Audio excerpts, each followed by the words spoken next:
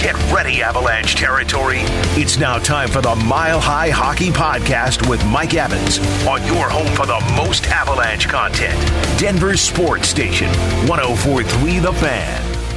Hello again, everyone, and welcome into the Mile High Hockey Podcast.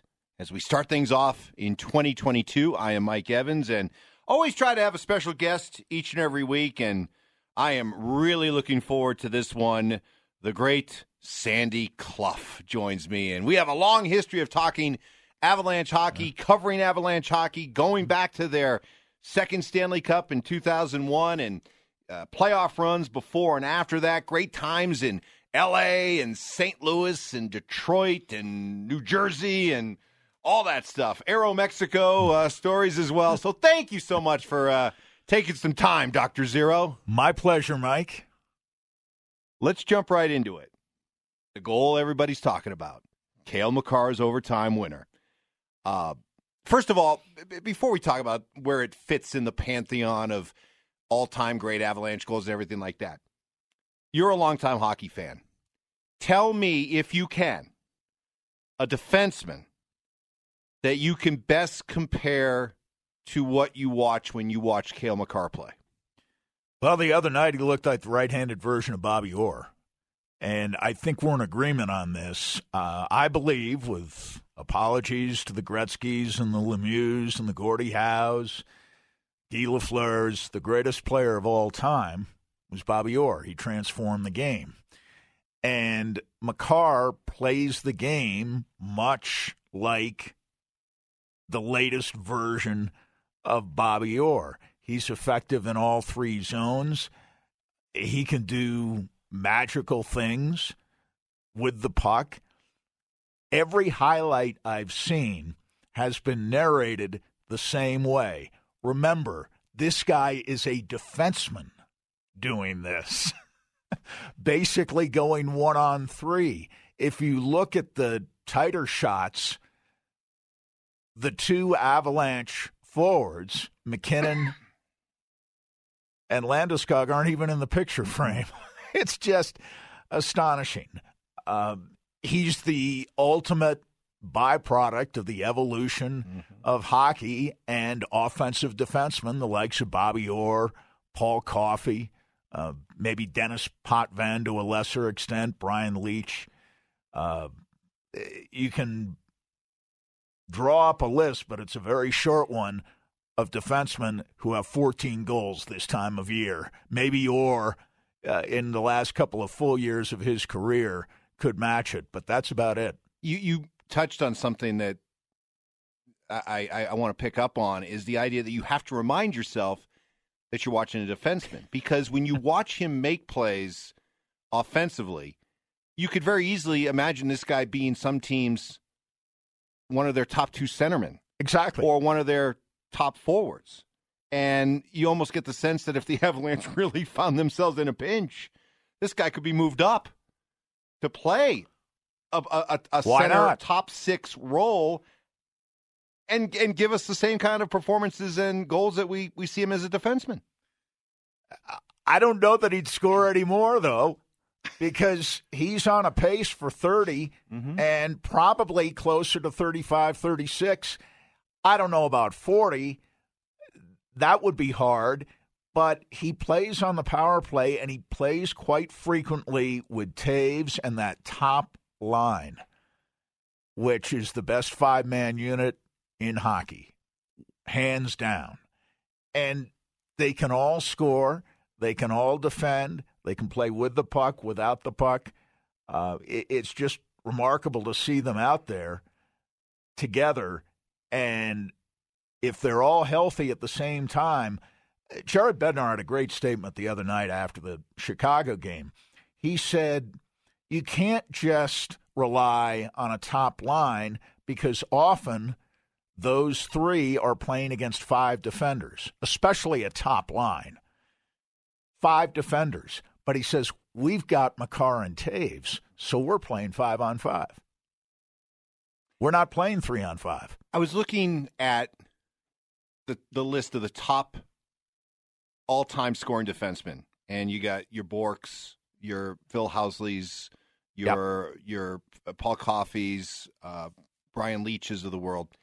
And I don't think that Cale Makar will probably be able to reach maybe the numbers that these guys put up just because of the way the game is played compared to the wild and woolly days of certainly the 80s and 70s. But I do think stylistically you can make the claim that this guy could go down as one of the most distinctive offensive defensemen to ever play the game, even if the numbers maybe don't ever get him to that plateau, just the way he plays it much the same way as a Bobby Orr. Because if you look at the all-time list of scoring defensemen, Bobby Orr's not in the top 5 or anything like that, but yet everybody because his career was too short. He was the greatest of them all. Oh, absolutely.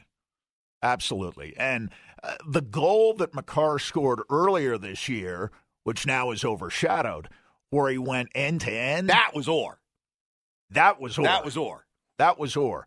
And actually, the goal he scored the other night sort of stylistically reminded me of Orr ragging the puck in penalty-killing situations. Right. And at one point, basically for the entire 2-minute penalty, he had the puck, and he was just circling around and deking and beating the 5 guys out there on the power play, doing a defensive thing. But this was Makar doing an offensive thing, and I don't think Bobby Orr played a lot of 3-on-3 hockey, but you see 3-on-3 hockey now in overtimes, so maybe this is the first of many Makar magic moments in 3-on-3 hockey. So, okay, now where does this goal rank among the all-time great Avalanche goals? Adrian Dater came out and said it may be the best goal he's seen in 26 years.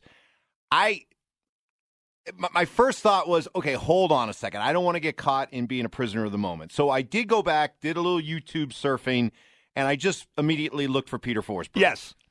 And all apologies to Cale Makar, I found 4 Peter Forsberg goals that I would probably put ahead, mainly because, and if I have to hold something against Makar, I guess, it was 3-on-3. There was a lot of open ice, and I'm watching Forsberg goals where he's hanging on him. He's 5 guys are hanging on him. 3 guys, or he skates through all 5 guys at one point with 3 or 2 of them hanging on him at least the whole time. You know what, though? This year, Cale Makar will likely do something, if he stays healthy, that Peter Forsberg never did. Score more than 30 goals. Right. Now, Peter Forsberg scored 30 one year, but he never scored more than 30, and I think Makar will score more than 30 this year. But all the more reason to remember some of those fantastic goals by Forsberg. And there was a night in Florida back in the 90s where I think he scored 4 goals, and the Avalanche were way behind. They came back to win something like 6-5, and he was a one-man wrecking crew. Yeah. No, I think you just, and I'm not trying at all to diss Cale Makar, but it did give me a chance to sort of go back and appreciate the brilliance of Peter Forsberg and some of the plays that he made. And it was also kind of melancholy at the same time because you realized how much we were robbed of the chance because to see of the foot more injuries. Plays like that. Correct. So, but the Avalanche are rolling along. The overall contributions that they're getting from their defense, is that something, do you get the sense that has been a point of emphasis, that the game, the game plans, the strategy has been set up in a way to try to get more from their blue line? I think so. Because when you talk about secondary scoring, I think the Avs are getting it from their forwards to an extent, but their secondary scoring really consists of defensemen. Eric Johnson has more goals this year than Nathan McKinnon has. Astounding. 5-3. Eric Johnson didn't play hockey last year. Most people thought he was done, at least as someone wearing an Avalanche sweater, and he comes out with 5 goals. You've got Taves, who, if not for Makar, I think would get more notice, maybe more all-star talk for Devon Taves, who, after all, in just 18 games this year is plus 21, and that's 4th in the league. I mean, that's ridiculous. What a pick. And they got him for 2 second-round draft picks. So, yes, I think given what Bednar said the other night, part of the plan, certainly when you have Makar and Taves out there, and to an extent when you have Samuel Girard and Bo Byram out there as a pair, they want these people involved in the offense, and puck possession is the key. And you know what? If they give up some more goals, and they do give up 3.31 goals per game, it's worth it for all of the additional goal scoring and playmaking provided by defensemen. They have almost 100 points this year from their defensemen and 32 goals. Last year in the regular season, 56 games, they had 26 goals from an offensive-minded defense corps. This year they already have 32. I looked it up. You may remember it. They did get Rob Blake late in their last Stanley Cup winning season, 2000-2001. So he only had 2 regular season goals with the Avalanche. But overall, 34 goals from defensemen throughout that Stanley Cup year. And already, it's not even mid-season, Mike. It's barely a third of the way through the season. And they have 32 goals. Stanley Cup champion at 34, and we thought that was great. Yep. And you know who was the leading goal scorer? A guy we forget. Adrian and I talked about this on the Avs postgame the other night. Martin Skula had 8 goals that year. He was the leading defenseman in terms of goal scoring. Bork had 7. Greg DeVries had 5. Blake had 2 in an Avalanche uniform. But the total was 34 for an 82-game season. Yeah. And they may break that record well before midseason. Obliterate it. You know, it's funny. You mentioned Nathan MacKinnon. 14 Avalanche players have more goals than Nathan MacKinnon. The immortal Darren Helm has more goals than Nathan MacKinnon. Bo Byram, in only 15 games, has more goals. Tyson Jost has more goals. Alex Newhook, JT Compher, Eric Johnson, Logan O'Connor, Devon Toews all have more goals than Nathan MacKinnon. Now, on one hand, I'm just inclined to sit back and say, they're doing all this. Wait until MacKinnon takes off. The other part of me, is there something wrong with MacKinnon that explains why he's not scoring more goals? Oh, he's on a double-digit game point streak. Yeah, got 25 assists. Nothing wrong with the number of assists he's got. And the strange thing, again, is that he is on pace for about a 90-point season. How about 3 goals or 5 goals and 85 assists? I don't know. It seems to me that in watching him, he's a little bit snake-bit, but you look at the people on his line, Landeskog's having his best year, I think. And, boy, Joe Sakic was right to pick Landeskog over Grubauer as the guy they went the extra mile to sign.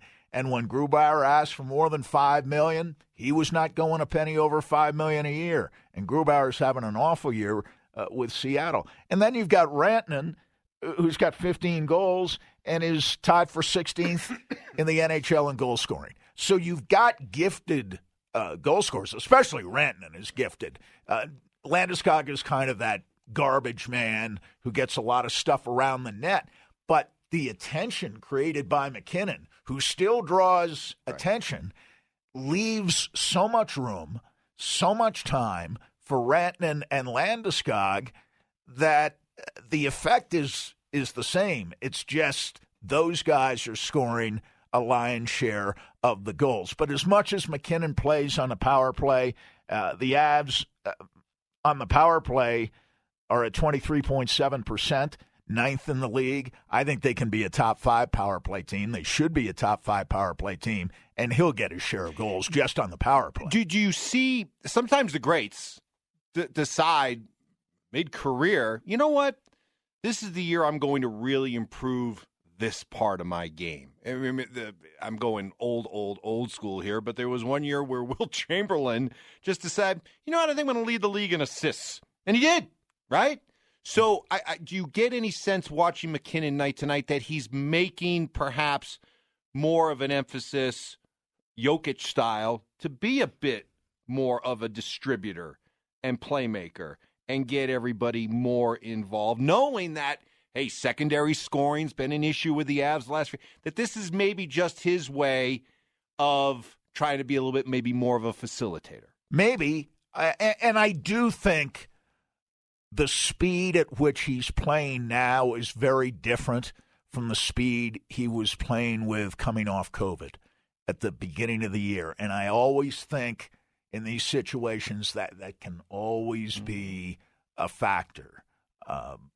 Maybe he isn't entirely back to full strength. He had a point streak going, then there was the 16-day lockdown.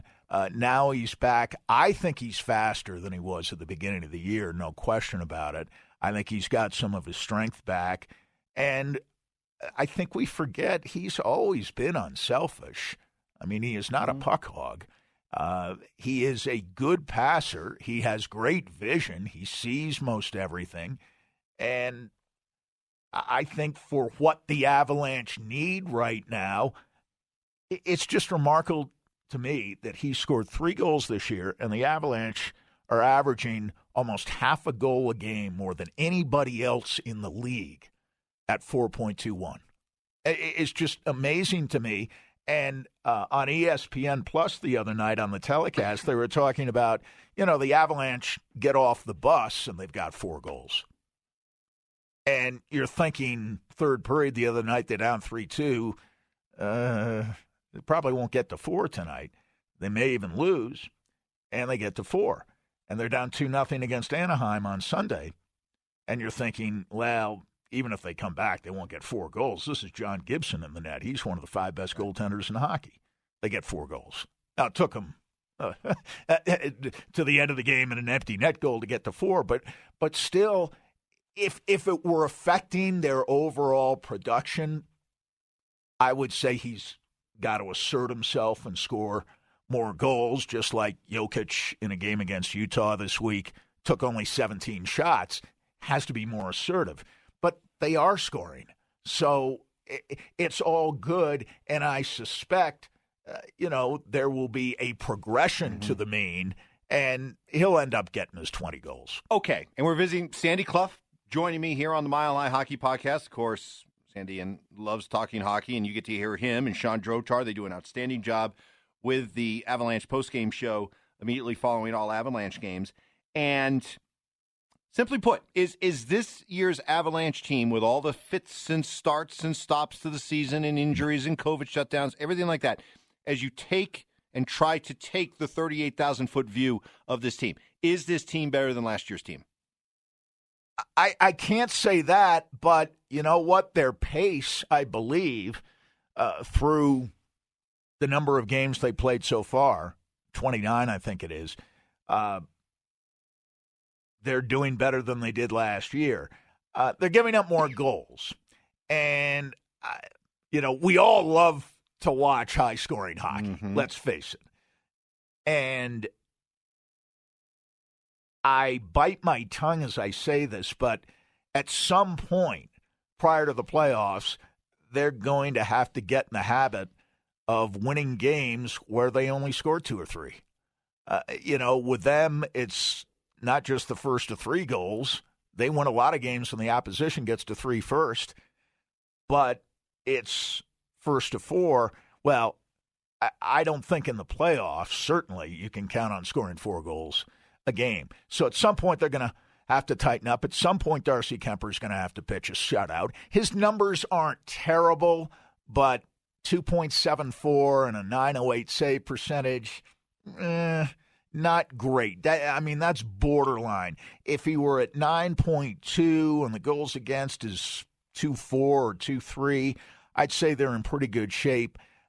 They do have to tighten up some things defensively. And when I see Byram and Girard on the ice together, I get a little nervous because if the play involves action in front of their own net, they aren't big enough to dislodge people. We saw that with the Jonathan Taves goal against Girard the other night. It's unfair, and I certainly don't want – I want everybody to enjoy this regular season, right? Enjoy it. Enjoy it for what it is. Enjoy it for what you've already seen and what it figures to be the rest of the way. But there is that element of but that hangs over this team, that no matter what they do during the regular season, there is that feeling that until you prove, Darcy Kemper, that you can be a goalie that can take a team deep that Philip Grubauer couldn't, until Bo Byram, Sammy Girard, Cale Makar, you show that you can hold up defensively. We know what you can do offensively, but hold up defensively against a heavy team, a Vegas, a St. Louis, what have you, that comes after you. Until they prove it, there has to be, no matter what they do during the regular season, just that little bit of nagging doubt in your mind, right? The interesting thing, yes, absolutely, last year was that they handled a heavy team in the first round, and the first two games of the conference semifinals, they handled Vegas. But in the end, the heaviness was more than they could handle. Kadri being out didn't help. But, yes, in much the way back east, fans in Toronto say, I don't want to hear about the regular season. I want to get out of the first round of the playoffs. Tell me, wake me when you get past the first round of the playoffs, and I'll really take been it burned seriously. by that. Now, Yeah. that's a sophisticated market with high demands, but I think the same is true here with respect to the second round. And from what we've heard, particularly in an earlier season game against Vegas, the Avalanche hear about that. They get chirped on that by opposing teams, as in no wonder you guys can't get out of the second round. So there's that barrier. You said it's a test for Kemper. Undoubtedly. It's a test for Makar. It's a test for McKinnon. It's a test for Girard and Byram. Most of all, it's a test for Jerry Bednar, though, as a coach, because his regular season excellence and career wins as an Avalanche coach, I think he's still behind Michel Bergeron, who won a bunch of games in Quebec City. But as far as wins as the Colorado Avalanche, he's number one. But he ain't number one in playoff winning percentage.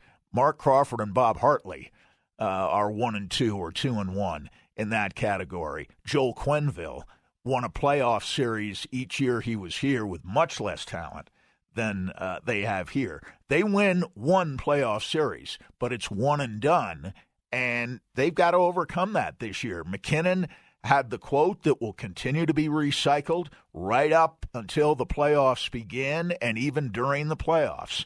This is my 9th year, and we haven't won spit, except he didn't say spit. Mm-hmm.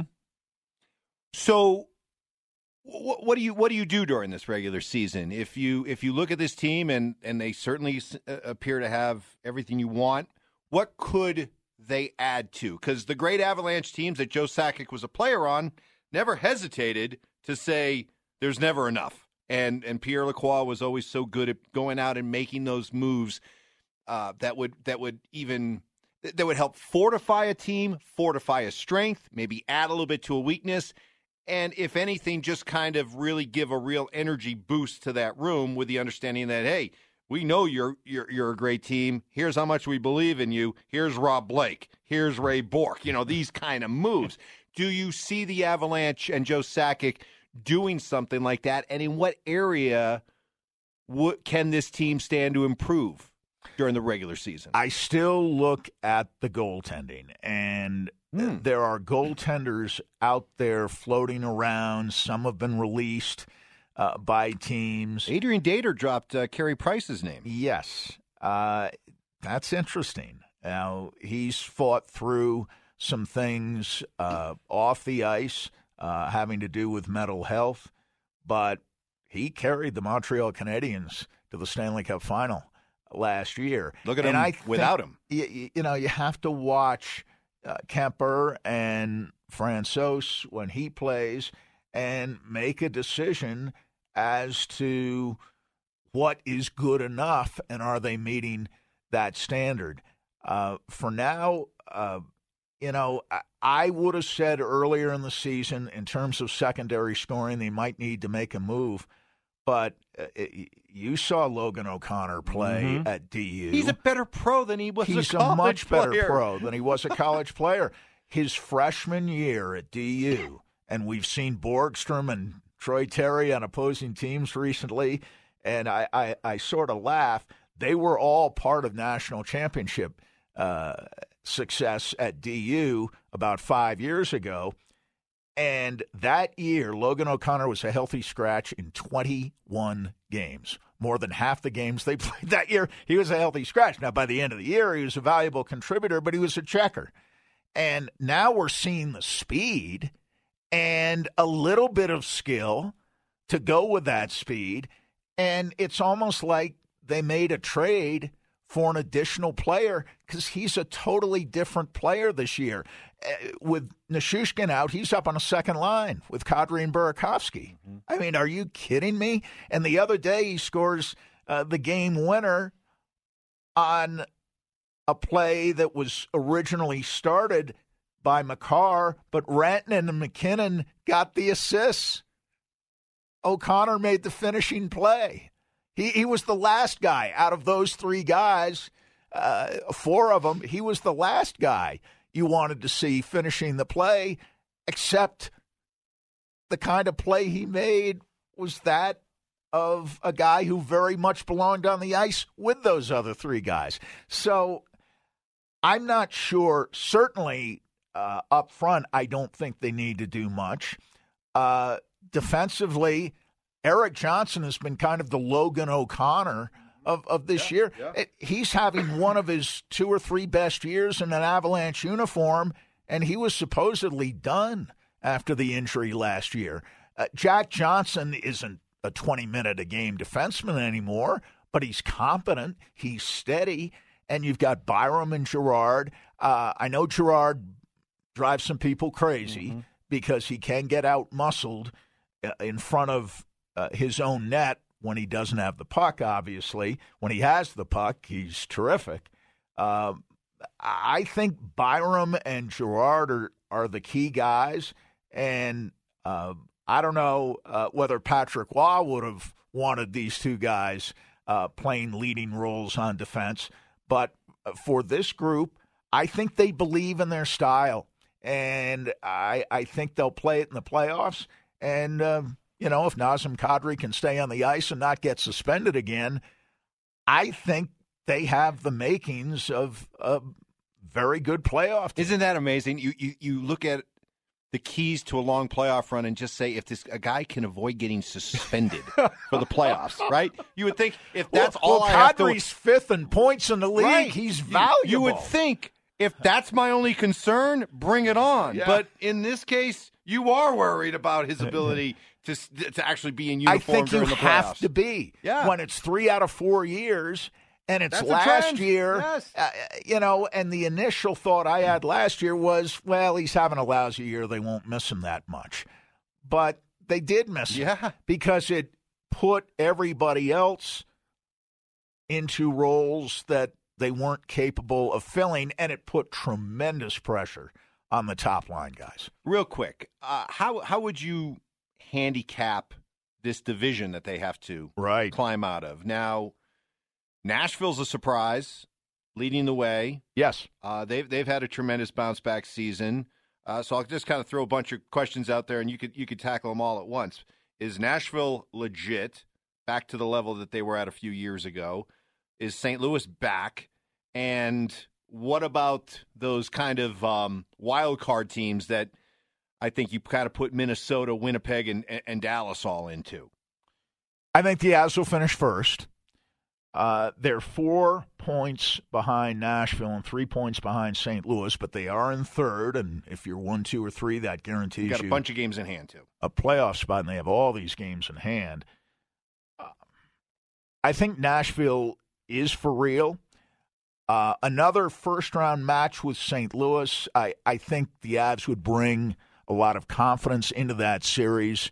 If they don't finish first and they finish second or third, and St. Louis finishes second or third, with or without home ice advantage, I'd like the Avs in that series. But you're right. Minnesota is slumping off lately, but they're the team that would scare me as a wild card team if they could get into the top three, or they otherwise qualify for the playoffs and the Avalanche have to play the Wild in the first round. I would actually rather play St. Louis than Minnesota. And the Wild, another team with a bunch of games in hand. Not as many as the Avalanche have, but a bunch of games in hand on people. It's a pretty good division. Chicago has kind of leveled off after the coaching change.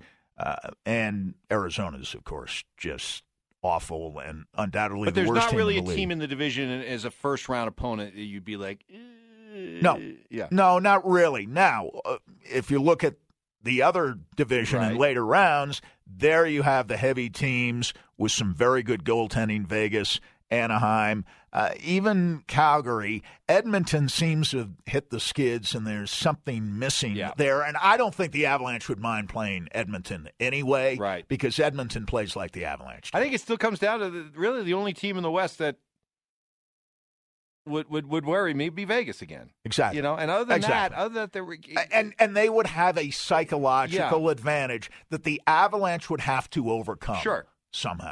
Sure. Well, hey, maybe somebody will help the Avs out along the way and knock off Could Vegas. happen. Sandy, this has been a lot of fun. Thank you so much for doing it. It went so well. You're going to be getting the tap on the back again, okay, from the coach. Feels like old times. You're going to get called out on the top line again. So feels like old times. Yeah, remember when we were broadcasting from Madison Square Garden in the Stanley Cup Final? Right? There was a studio in Madison Square Garden. That's we were doing shows from there. So much, man, we had so much fun. We had some great stories along the way. That was great. What a team that was to cover, and boy, it'd be great to follow this team. Well, this team has that potential. They do. They've got to do it. Of course they've got to do it, but they have that kind of potential. They have that potential. It's what makes them such a fascinating team, because the most fascinating team in the city right now. Yeah, easily, because we know they have everything that it takes to be a world champion. Yep.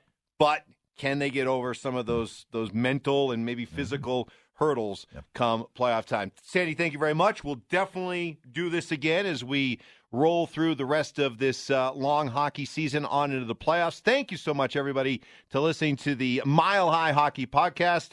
For Sandy Clough, I'm Mike Evans, and we'll be back again next week.